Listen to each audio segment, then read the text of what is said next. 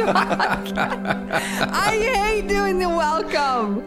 This is the Vox Podcast, and we're super excited because the one and only freaking Gombis is here. Yes. Usually people aren't cool enough to join us on the introduction, but Gombis, your family. And Bonnie, we figured this is a bittersweet day. This is Bonnie's last official episode as official co-host. That's right. Although we will be seeing Bonnie as long as she will tolerate us. And for those of you who need reminding, the Vox Podcast is thrilled to remind you that there are two podcasts being spun off. One by Bonnie that we've talked about called Tim Shell. First episode drops what date? Same day as this one. Same day as this. The 6th. Boom. Yes. And our encouragement is always listen to Bonnie's first. And if, and then you can listen to this one to fall asleep. And then a week after that, if having a Vox podcast and a Tim Shell podcast isn't enough, we are here to announce the new Tim Gombis podcast called Faith Improvised, which coincidentally enough is the name of his blog and Twitter handle. So right. Way to go for an older guy, to have that kind of branding awareness. That's right. Yeah, I've got some savvy people that I'm related to. They've counseled me well. Yes. We just got to see if I can pull it off. You never know. And we're thinking the first episode of that will drop sometime in mid-July. That's right. We're aiming at July 14th. Aiming at July 14th, and it's always July 14th somewhere. So that could be any range. Tell us a little bit about what you want to do through that podcast. Like, what prompted you to do this? What are you interested in talking about? Those sorts of things. Well, what prompted it was this shutdown and the loss of conversation partners. One of the reasons, well, probably the biggest reason that I love teaching is I can explore and discover stuff for myself. I could read and all that kind of thing. But if I'm not processing it with people, or if I'm not talking about it, or if I'm not hearing good questions that come from an angle that I didn't anticipate, I have a hard time processing it. I have a hard time being excited about it unless I'm kind of sharing it with somebody else. And teaching provides that avenue for me to be a conversational learner. And when the shutdown occurred, that was gone. Like, the classroom was gone and everything went online. And I was just dying to talk to people about, here's what I'm learning, here's what I'm reading, here's what I'm thinking about it, but I don't know if I'm right. And what do you think? Mm-hmm. And was doing a lot more online, started blogging a bit more and writing on Facebook a bit more. So, generating conversation that way was good. But I thought, what the heck? Why not do a podcast? And I've enjoyed doing this with you guys. So Is it true, Tim, that you thought to yourself, if these clowns can do it, then I can too? Did that ever cross your mind? Yeah, I was like, if these buffoons can do it. Yes. So it wasn't clowns. Okay, excellent. What would C.S. Lewis say? Good podcasts must exist for no other reason than to counter bad ones. And so that's right. And so where are you going to take this sucker? I have no idea how it's going to go. It's improvised. I know it's faith improvised. Totally yes, Bonnie. Improvised. I'm just going to talk about subjects that interest me, talk to people that interest me, explore some things, and hopefully generate conversation partners. I am involved in a several years long study of Romans. So I think maybe like a couple times a month, I might just share what I'm discovering in Romans research. So yeah, that kind of stuff, whatever's just cooking in my brain. All right. Well, I'll wait for the call. For you there. interesting conversation partners. No doubt. Interesting. I haven't received that one yet, but okay. So It's weird because I did. of course. I was gonna say. All right, so this is a big deal, Bonnie. On Monday, when this comes out, Monday the 6th, Bonnie's releasing her first Tim Show podcast, and then a week or so later, Faith Improvise launches, and we're stoked because these are people we love and have tons of respect for, and this is fun for us to watch. All right, before kind of we get into the meaty stuff, I would like to hear from each of you. What has been one highlight this week? All right, in the world of bad news, what's the highlight of your week so far? All right, this is unplanned, unprompted. I have a good Bonnie, what? I have a good You one. have a good one? Okay, lead us. Okay, so we've been thinking about potty training our daughter since the quarantine. And then every weekend we're like, nope. And then the next weekend we're like, next weekend. Or like when this box of diapers is done. And then we're like, nope. Yeah. And so this is my highlight because it is like just encapsulates her, and it's also the funniest thing that's ever happened. And so 2 days ago, we wake up and she walks out of her room and she's got her piggy bank, and she opens the piggy bank and she dumps out all the money, which is a lot of money because she steals from my wallet and puts it in her piggy bank. And so she dumps it out and she says, Mom, Dad? We're like, yes, honey. And she's like, I will give you all this money if you teach me how to use the toilet. And then, Perfect. and then she took off her diaper and went and sat on the toilet. And I'm like, I guess we're doing this now. And I was Supposed to work the dead. other I was way. like, this is a new low if your kid is paying you to parent them. You're a 3-year-old. That's a new high. Oh yeah, I was gonna say that's So it was that's good. incredible. Yeah, it was good. It cracked me up, and then it shoved us into something we didn't want to do. But now we're almost to the other side, so I'm glad it all happened. Nice. Takes a Nice. while. It does. Yeah, Jesus took the wheel. Either of the Tims, anything remotely comparable to that? No one paid me to pee this week. That would have been a But serious did you highlight. even ask? I No, bet I you didn't. didn't. This That's changes true. my possible highlights for next week. Exactly. Let's see. I bet you I could think my get. highlight was yesterday Shauna took the kids out of the house for a while, and I sat and actually recorded music for like 3 hours, and I haven't done that in That's weeks awesome. because it's always noisy. There's always people here, so I can't do it. So That's really cool. that's kind of like that's what therapy kind of looks like for me. So Yeah. that was Wow. good. That's great. Nice. Good. Mr. Gombis. We just got back yesterday afternoon from three days camping, Oh, and we were just totally off the grid, no contact, no email, just cooking on the fire, sleeping Just in the the tent. two of you. Just the two of us. It was glorious. Just hiked in the woods a little bit. Sat around by the Lake Michigan, up in the Upper Peninsula. It was great. that's Loved awesome. it. Yeah, Wow. had a blast. Okay. Well, I got nothing on any of those. But, No recording of music, no potty training, no camping. My so our youngest son loves to swim. My wife found us this community pool that we can just it's in this apartment complex. And so we go swimming most every day. And we are the amount of people we're meeting and making friends with at this pool is hilarious. And so it's been really fun.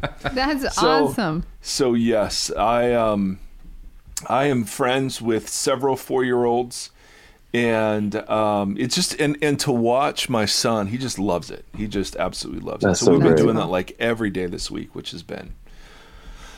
I mean, it's it's not recording music or anything, but it was all right. When you go, Big deal. Nothing like being in the water. I know that's so fun. Do you get in? Are you a swimmer as well? Oh yeah. Or are you a Oh, yeah. sideliner? I'm more of a floater. Yeah. I mean, you know, I'm like a big manatee. If you know what those are, just they call them the sea cow. And I adopted a manatee for a year in the 4th grade. see, The gentle giants. yeah, They were endangered we for a are. while. We are. So I just sort of float around, and Seth, you know, Swimming is a big gift. Mazzy fell. We've been going down the river, and she fell down and split her head open. So we had a whole evening the other day where we had to we were at the ER. It was this whole thing, and they glued her head back together. But the first thing the doctor said was like, no swimming or water for 10 days, and it's been in the high 90s here. So we're just like, and we've been in the water every day, but you don't necessarily realize it. Yeah. Until someone says you can't do it anymore, and you're like, oh, okay, well, right. that's gonna be a bummer. Yeah. Yeah. So there you go. That's excellent. And then one last kind of question before we segue into Freaking Gombis. And was that ever in consideration for the podcast name? Just Briefly. I'm glad it was there, Bonnie, though. this is a question for all of us. If you could describe 2020, the first half of 2020 in one word, what word would you choose? They all have expletives in them. Yes, they do. I was going to say. And like, Perfect. they're also all like hyphenated. I don't think I can say it on air. Okay. All right. I Well, can just beep them all out. we can skip that question. But We we could use, like in Fantastic Mr. Fox, just substitute everything with cuss. Cuss. Like it's a total cluster cuss. That cluster cuss is exactly that was what. my phrase. It's unanimous. It's unanimous. It was cluster cuss. That's what it was. I was like, I don't think I can say that. Oh, perfect. I was gonna go cuss storm, but you know, I like that. I like yours better. All right. Can I title this episode Cluster Cuss? Sure. Oh, yeah. Freaking Gombis cluster cuss. Yes. That is a name for a podcast right there. Or a heavy metal album? Either way. So, Dr. Gombis, I don't know if you know this because you've been off the grid for the last 3 years, but there's been some stuff happening in the world, and there's some pretty massive conversations being had around race and the church, and so we were eager to talk with you because I've heard you in other venues talk about why the racial conversation is central to the gospel of Jesus and not secondary to that. Because one of the pushbacks I hear a lot from people is, listen, we just need Jesus. This is a sin problem, and everything will get better if we just all come to Jesus. And I'd love for you to kind of get into that a little bit. Where is that right and where is that incorrect? Yeah, that's a great question. That's a very common way of thinking, and it's what I've come to understand. And this is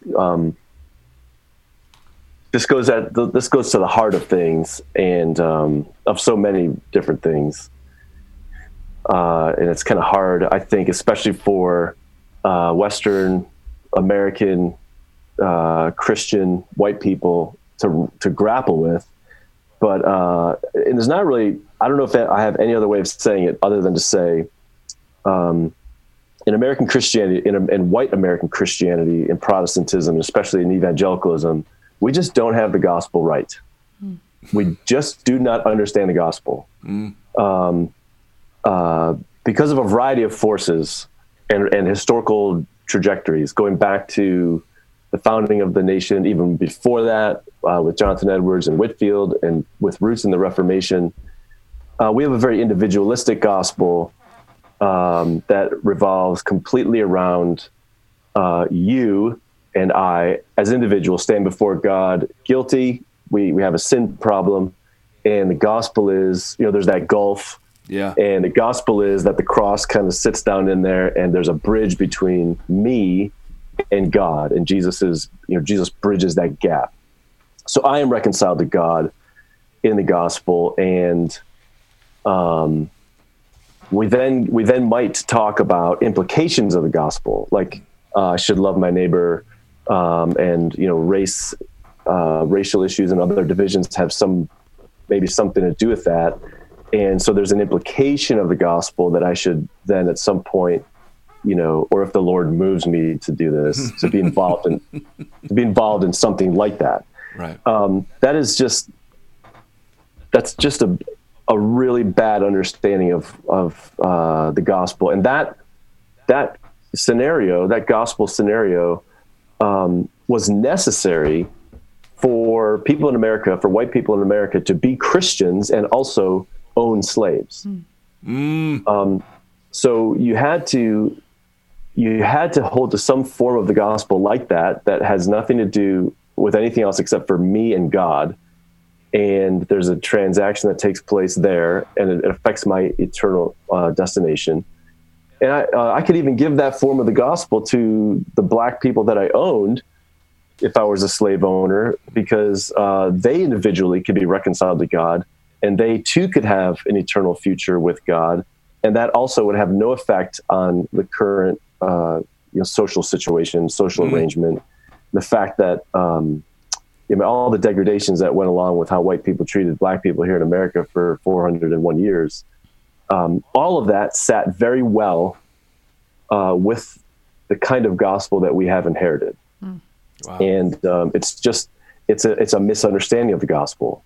So when Paul talks about the gospel in one of the places where I think he lays it out most clearly, in Ephesians 2, 1:20 to the end of chapter 2, a key component of that is that not only have humans been trapped in death, headed for eternal death, and God has brought them out of that and given them life, but in verses 11 and following, Paul talks about how humanity had been divided ethnically, nationally, tribally, and what God is doing in the gospel is in Christ, he's putting people back together across ethnic lines, creating one new people that will gather together and behave as family, and will learn the practices of treating one another justly, and will examine very carefully just how corrupted culture has shaped us to treat each other in ways that are mutually degrading, seeing each other as an inferior other.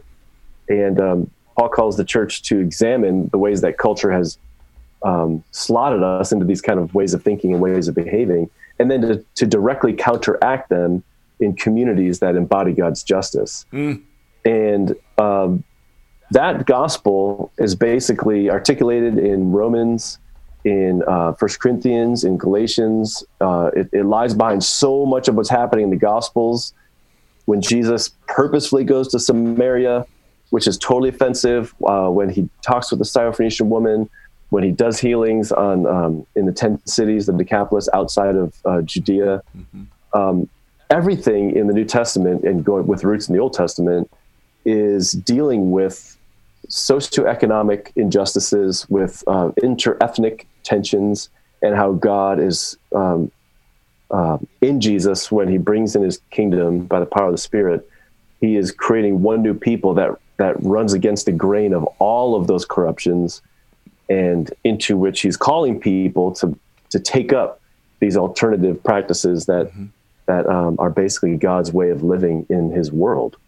So we have to recover that larger biblical gospel. It's gonna take a long time. We have a lot of work to do. We have a lot of frames of thought that we have to get rid of. And we have a whole host of new frames of thought that we need to cultivate. But how did the earliest followers of Jesus embody this well and embody this poorly? We see it going well in places like in the church in Antioch to the north in Syria, which Barnabas becomes sort of the pastor of in Acts 12 or 13, which is a multi-ethnic church where Jews and Gentiles actually are gathering together, which would have been offensive to Jews to eat with Gentiles. So they're sitting at a common table, and probably eating their own. I mean, Jews are probably eating kosher, but they're eating at a table with non-Jews. And that is what a Pauline New Testament church looked like, a multi-ethnic church where people gather as family and publicly declare their solidarity by having a meal together. There's probably a lot more instances of it going badly, which is why we have so many documents in the New Testament, because most of them are oriented around saying you're doing it wrong. So 1 Corinthians is an instance of them doing it wrongly. Galatians 2 is an instance of it going badly when Peter came up from Jerusalem to Antioch, and he joined in those practices of actually eating with non-Jews. But when some fellow Jews came up from Jerusalem, Peter was intimidated and he pulled himself back from fellowshipping with Gentiles and would no longer do it, thinking that his having solidarity with non-Jews makes him an unclean before God person and a sinner. And Paul rebukes him there because he stood condemned by removing himself. And Paul says that he was not walking straight toward the truth of the gospel. Right. So really the Jew-Gentile issue is it's the issue in the New Testament church, where it just kept getting off track, where people kept going back to their tribal alliances, and had theological reasoning behind it.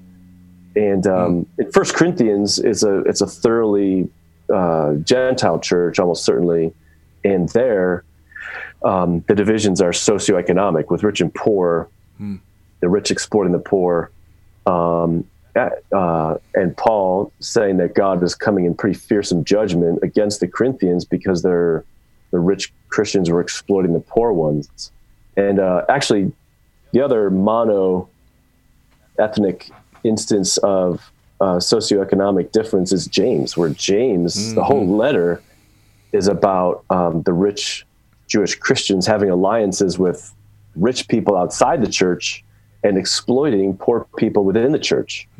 And I mean, you read James 5, it is fierce, the kind of judgments that are coming on people like that. So, all of these issues are central. Speaking of fierce judgments, the 1 Corinthians 11, they were not. What was the issue there? I was always taught that that's the text where you are told that you can't come to the communion table unless you've confessed your sin. Because you've got to examine yourself or whatever. And then I realized, there's a whole different thing happening. Just comment on that if you would. Yeah, there's. I grew up hearing the same thing in many churches. My whole life, I've heard the same thing until you then look at 1 Corinthians 11 and the larger context, which is not that much more. It's just, we're used to hearing these 5 or 6 verses, but that's set within about a 15 verse or 16 verse stretch, where what's happening there is not that people are coming with privatized. Well, actually, let me just back up a little bit. The way that many evangelicals have practiced Lord's Supper is in a stream of individualized Christianity. It goes totally in step with the individualized gospel. Totally, yeah. I might have some unconfessed sin in my past, so I come to the table and I examine myself, and if there's anything there, I confess it, and then I can have the cracker juice. But in the first century, what's happening there is that the unity of the church across socioeconomic lines, that has to be embodied in a common meal where everybody enjoys a thorough meal together and they all sit at the same level. And what's happening is that a bunch of rich people are bringing good food, good wine, and they're eating as like a Corinthian dining club with their friends, with their people of their same social class, and they're shutting out the poor and not allowing them to eat with them. And Paul says that they are dishonoring, they're shaming the poor.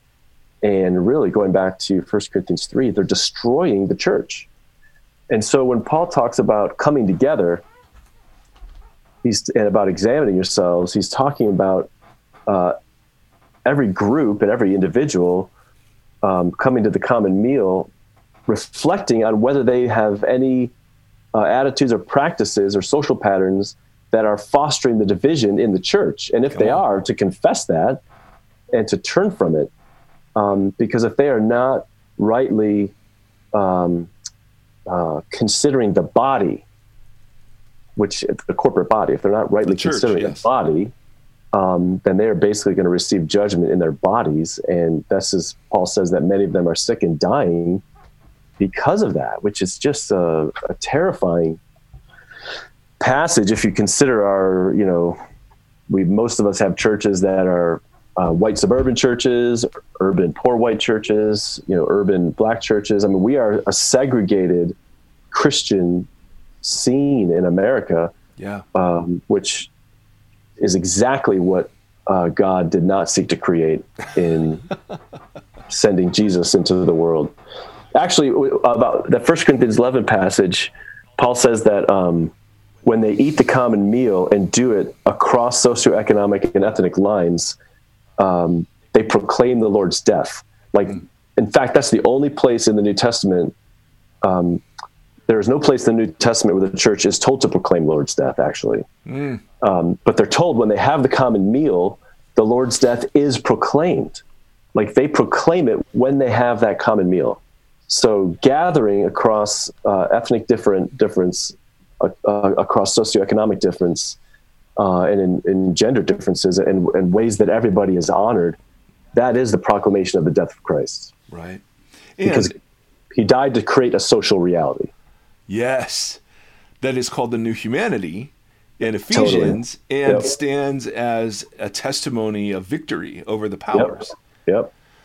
So, absolutely. So racial issues go back to the very founding of our movement. In other words, right? These were some of the earliest issues were how to work this out. Oh yeah, socially. Yeah, to purposefully lean into it and counteract how society orders us.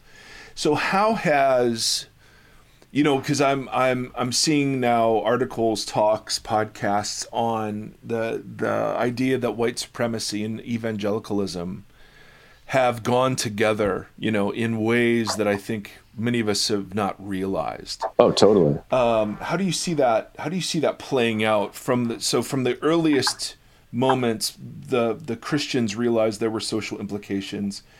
We've hijacked the gospel so that it's now individualized, and that allows us to live with these social injustices. But what else sits behind the reckoning that's happening in our culture now within the church? What sits behind it? Well, I guess I would love to see. Let's see here. I'm not sure that there is a reckoning happening in our churches, and I don't think there's going to be one. I have no hope or faith in the white evangelical church to play a key role in any of this. I think that a lot of this is really arising from our larger culture. Like, people, white America and the white evangelical church have, as you said, and I'm typical of this as well, we've been largely asleep to this our whole lives because, white culture is basically portrayed as the norm, and we're all just in it. We're all just normal. Like, what's the problem here? But this is one of the ways in which the powers and authorities have blinded us to the injustices that are rampant in our culture. They just make us think that this is all normal. But there's an awakening happening culture-wide. In fact, I just looked at the New York Times bestseller list the other day, and it's like the top 20 books are all on race, not fiction, which is so encouraging. People are wanting to learn about this and grow in their understanding of what are the root causes and how this manifested in our culture. I think it's awesome to see, by and large. I think I don't have much reason to be hopeful that white evangelicals are gonna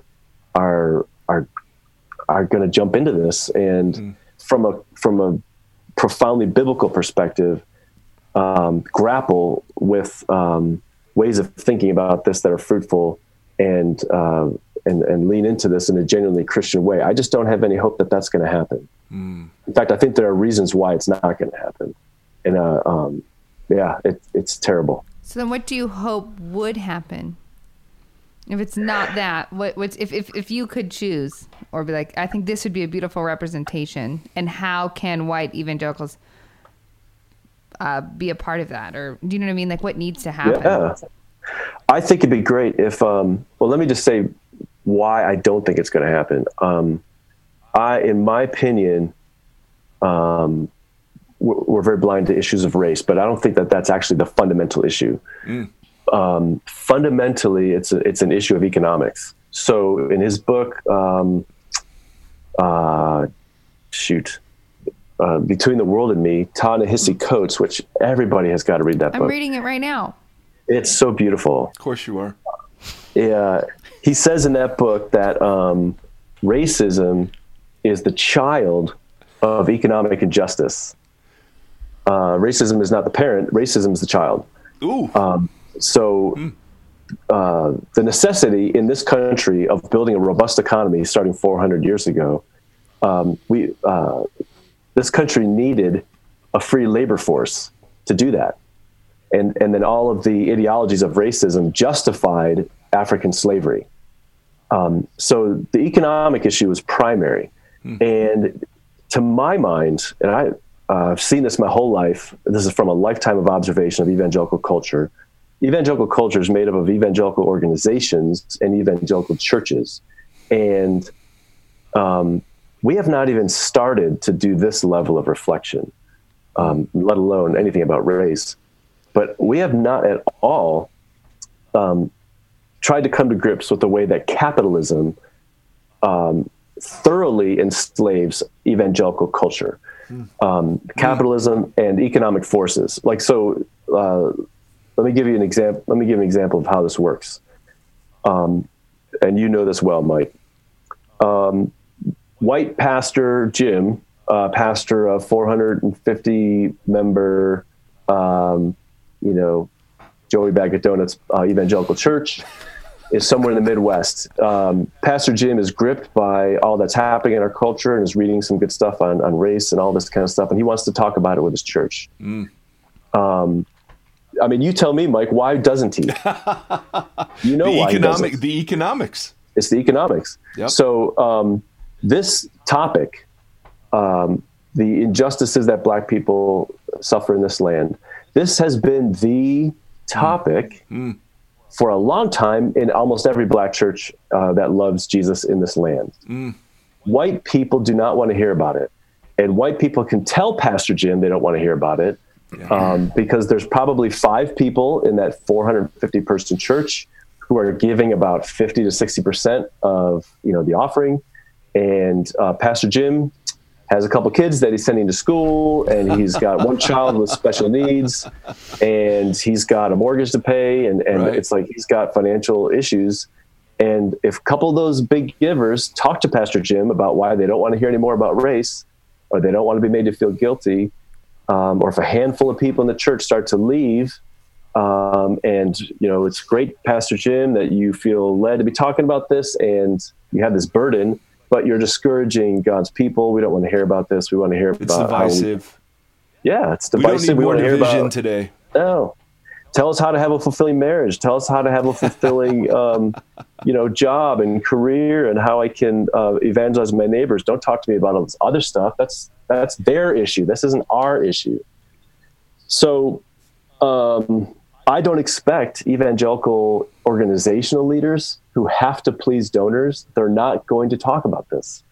I don't expect evangelical pastors, white evangelical pastors, to talk about this. So we are simply not, our movement is simply not going to be a catalyst for change, for transformation, for repentance, for confession, for lament, for all these Christian practices. We are just not interested. And it's because of the God Mammon that has its grip on our culture. So, I mean, Bonnie, what would I like to see happen? Yeah. I would love to see, first to free ourselves from the shackles of economics. I think I would love to see a massive wave of pastors find jobs outside the church and stop taking a paycheck from the church, so that they could actually love the church and speak the truth to the church. I would love to see a radical movement of repentance and confession of sin. I'd love to see a movement in our churches of listening and of committing to learn, of forming partnerships with churches around town that are other and different than us, and committing to a 25-year covenant of conversation and sharing a meal once or twice a month. It'd be great to see the church just be the church instead of, an organization for the pacification of white suburbanites. I don't know. This is largely what our culture has become, what white evangelical culture has become. But I'd love to see people with voices of influence highlight this issue as a supremely gospel issue that has to be on our radars for the next generation and beyond. I'd love to see churches gather with partner churches and advocate to local school districts and city governments and state governments to rethink how money is allocated for public education.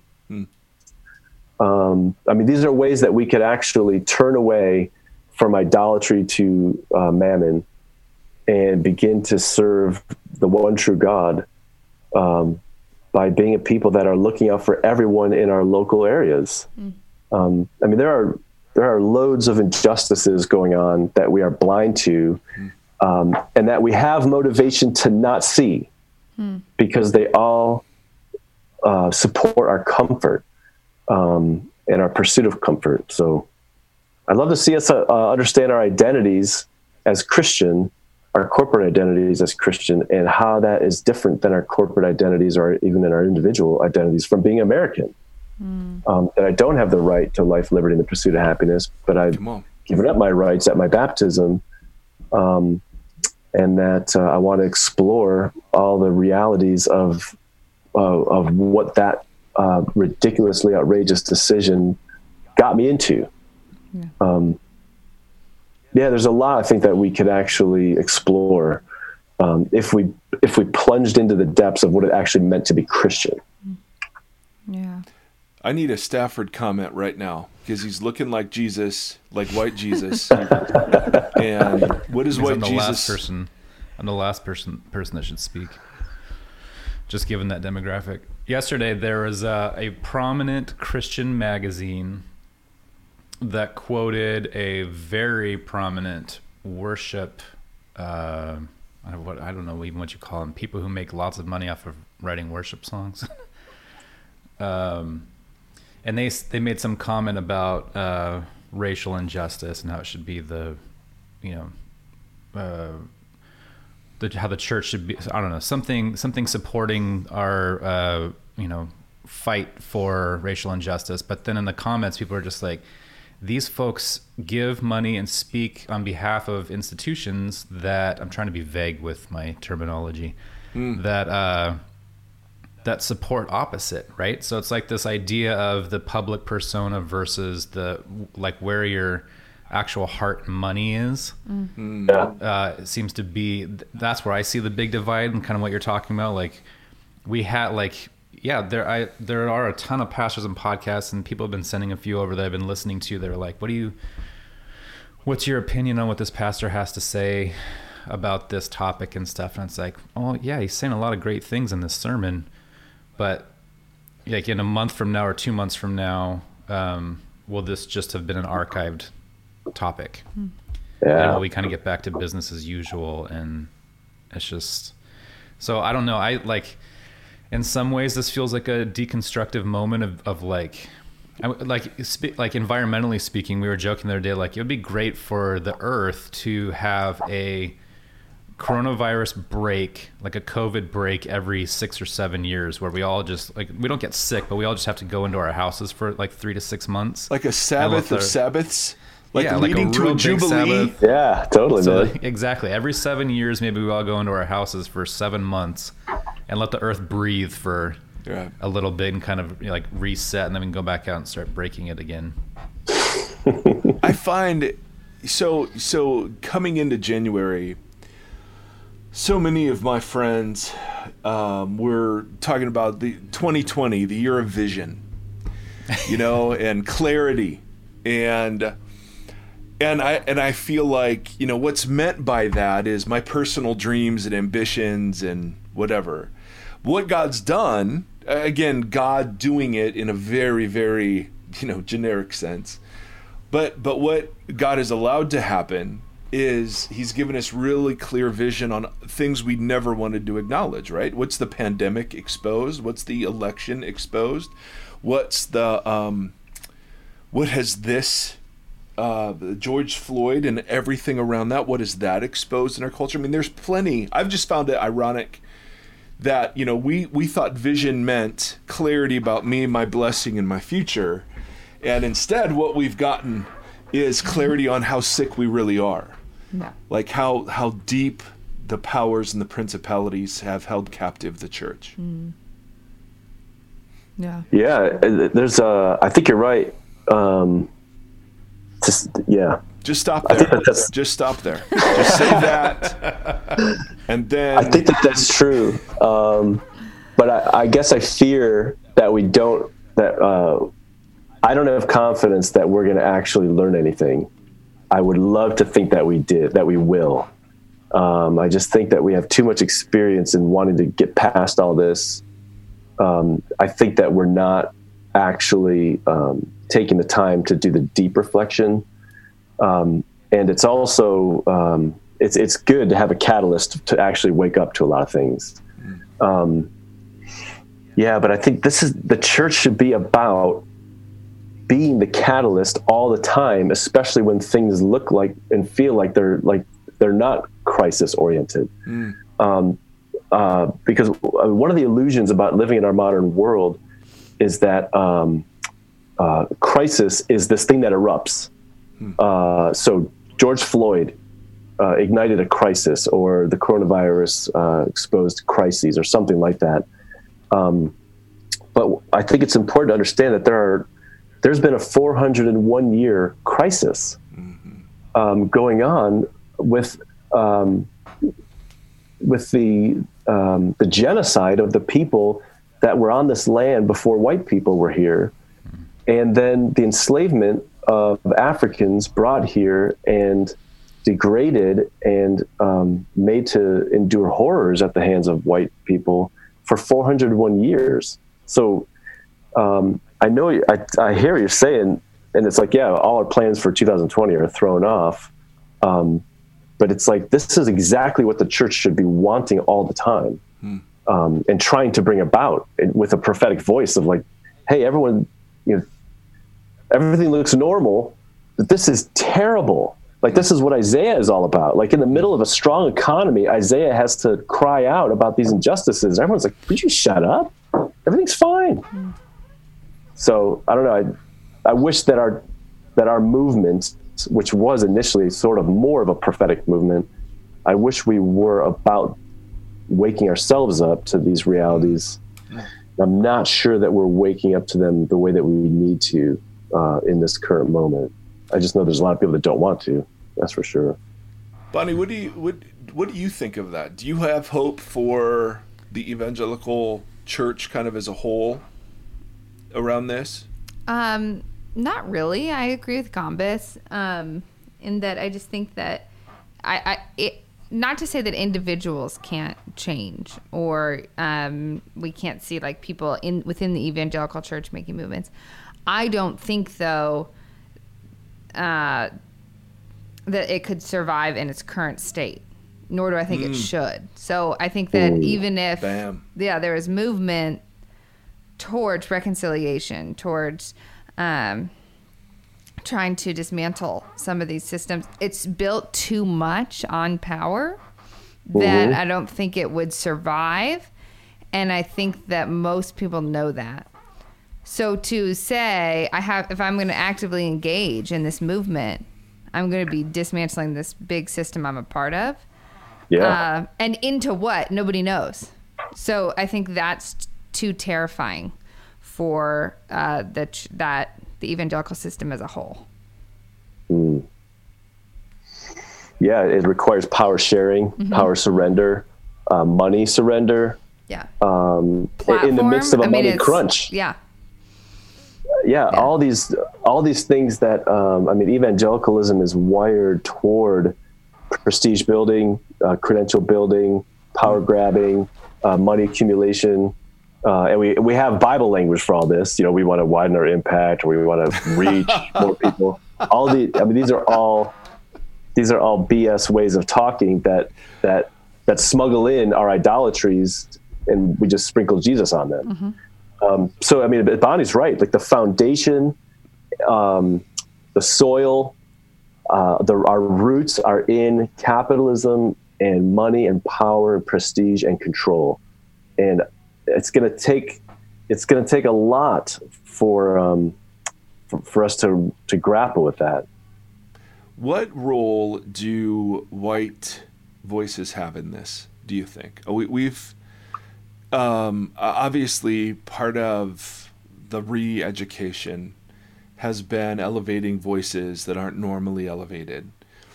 But I'm sitting here and I'm thinking, okay, there's something powerful about white evangelicals speaking to white evangelicals. I don't know that can be replicated, unfortunately. Do you see that to be the case as well? Do you see that that white people with platforms best use those platforms in what way? Not just to highlight marginalized people, but in doing this sort of deconstructing? Yeah, I think so. Let's see here. Yeah, I'm not sure this is deconstruction so much as it is just naming or identifying realities, exposing. Boy, that's a great question, Mike. I struggle with this. I just what I want to avoid is the common reality that Black people say a thing, they point to a thing, they identify a thing, they draw our attention to a thing, but we will listen if a white person says it. Mm-hmm, mm-hmm. Like that's problematic. I think there's a lot of value in white people speaking up and in naming all these realities for what they are, and people who have a voice or platform. I think it's helpful to do that. I find myself in the middle of this, and I'm casting about for what's good and what's helpful, and I'm not exactly sure. I know on a local level what is more helpful, but to my mind, it just seems like reading, education. Let's talk about this. Let's not let it be on the back burner, like Tim was saying. Let's not let this be just another topic. Next week, it's back to how to get along with your kid. Right. It seems like we have to be willing, white people have to be willing to be the difficult person that people are sick of hearing from. Mm-hmm. And if that, and I think that we've been that in other ways.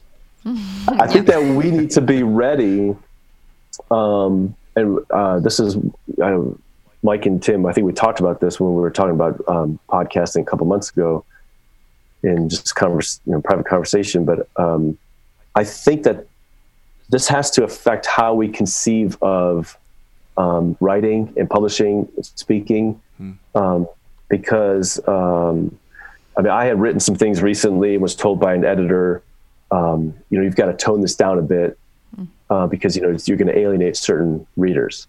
And I can imagine being told on blogging format or podcasting, you've got to tone it down, or you keep talking too much about this. I think we've got to reckon with that and search our own hearts and our motivations for why we're doing what we're doing. If it's to see whether it's genuinely gospel oriented or whether we're wanting to be popular or build a following or get as many likes as we can. I think that a lot of us in these situations, I think, have to evaluate where are we going to cast our lot. Mm-hmm. Yeah. I think too, like what you said, I've been seeing too, white people speaking up before they've done learning and education. And so then when somebody says, hey, that's actually offensive, or like points out a blind spot, it's not met with a posture of learning and humility, but a posture of defensiveness now.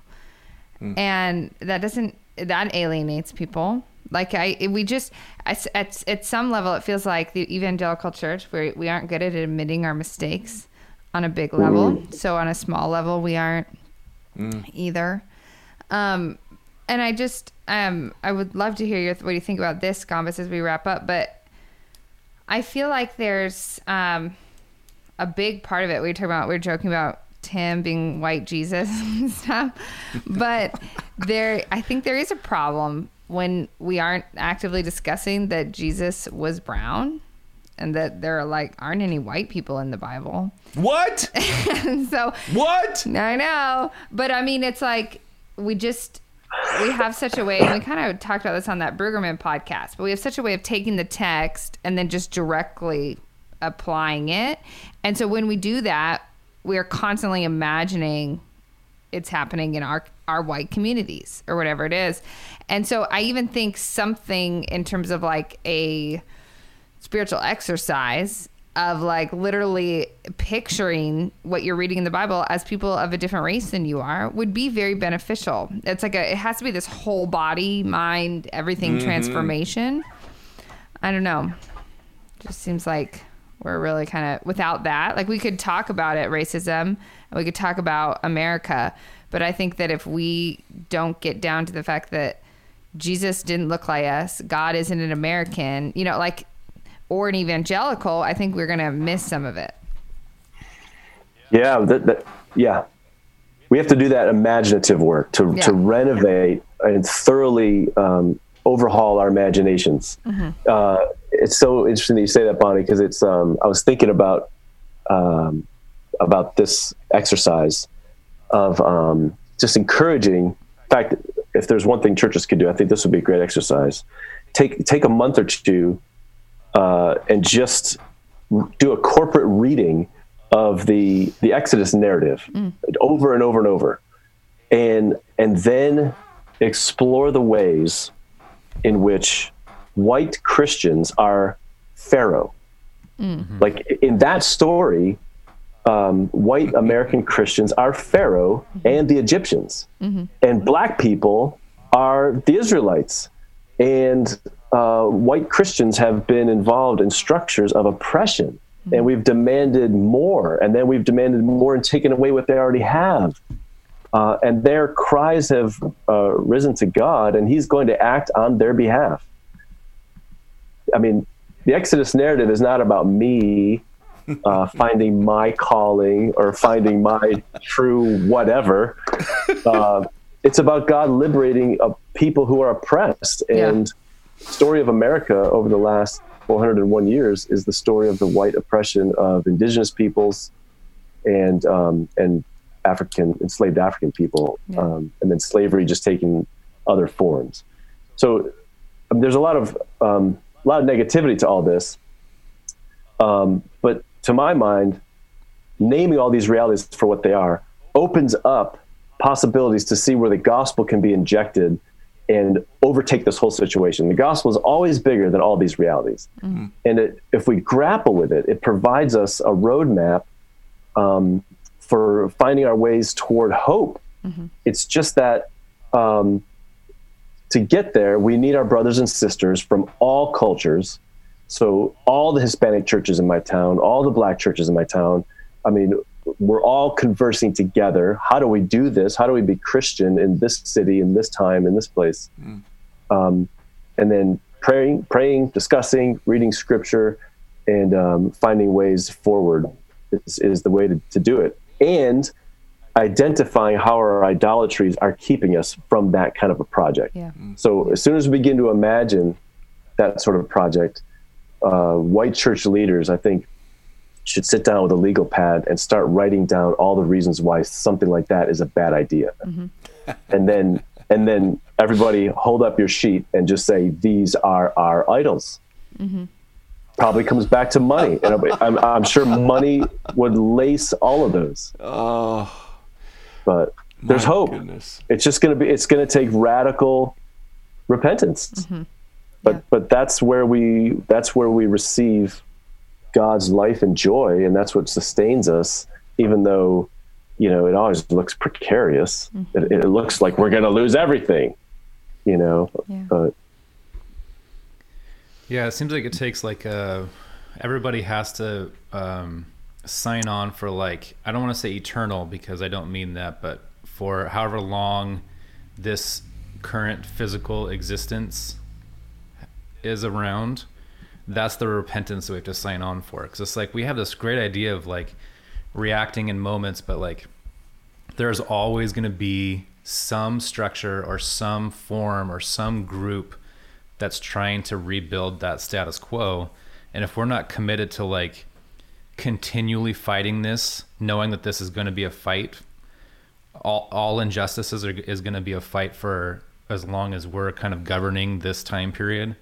It's like it has to be a complete, like, you know, we talked about in the last episode with faith, like repentance as like a complete turnaround, looking into almost a foreign direction that we're not familiar with, and being like, okay, I'm going to listen to learn at what I'm looking at, and then I'm going to commit to facing in this direction and moving forward, and not, you know, and if I start to turn around a little bit, having accountability in repentance, where it's like, hey, you know, Tim, your eyes are reverting back over here, you know, wake up. And then I can do that as well for somebody. And there's like overall commitment to just like, you know, we have a hard time. We tend to choose ourselves. So being reminded of that, being active and not doing that seems to be kind of at the root of so much. Yeah. What you just described, Tim, is basically being Christian. Yeah. Seriously, like that's just to think about the difference between what you just said and what the norm is. Yeah. That's the difference between a genuine Christian vision and like what we've fallen into. So, yeah, we don't handle, as kind of Bonnie was indicating, we don't handle these micro crises well because we're not preparing ourselves as lifelong disciples that have made a radical decision, you know, 20 some years ago, to live a life of right surrender and of looking out for others. We haven't been trained in that way of life, so that when these crises arise, we just don't know what to do. But if we had that training, it'd be like, oh yeah, this is just another one of these, and here's what the church does. We know what to do. Right. It's intuitive because we've been trained. Dang. Well, clearly Gombis has been storing up. That was... You know, I just chilled for, you know, the camping trip was really restorative. So, you know, we won't let your publisher hear this one. I'm totally curious about which book though they were talking about. But man, so anyway, our dream selfishly for Vox has been to be a place where we could have really interesting conversations and learn a lot. And my goodness, you, Tim, and Bonnie have just been some of the greatest conversation partners. I've learned so much, and so that's cool. It's been a blast. It's fun to recommend Faith Improvised. Bonnie, you are remarkable, and you really are an amazing conversation partner. I've learned a lot from you, not just over the last year, but over the years. You've helped me to be a better Jesus follower, for sure. Oh, same. Absolutely the same. So I'm thrilled for Tim Shell. I'm thrilled for our audience to get sort of you guys unfiltered in some ways. And anyway, it's just a joy to be able to do this. Sincerely, thank you. Thank you all for this. And I walk away from conversations like these so challenged and so invigorated. Like I don't feel guilt. I feel inspired. That's good. Because I want to embody Jesus faithfully. That's the point. That's the goal. Yeah. And man, it's so good to help me see some of this. So dang, great stuff, you guys. All right, friends. Well, listen, we'll wrap it up on this end. We love you. We encourage you to check out Tim Shell and Faith Improvised. And as always, may Jesus take the wheel. Thank you, Carrie Underwood.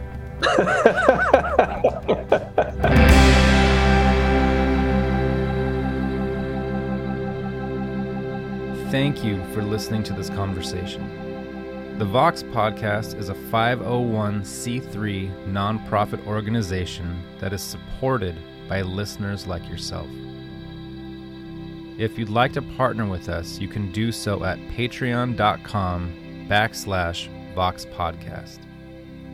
You can also engage with the hosts on social media at facebook.com/Vox Podcast, on Instagram at Vox Podcast, and on Twitter at Mike Erie.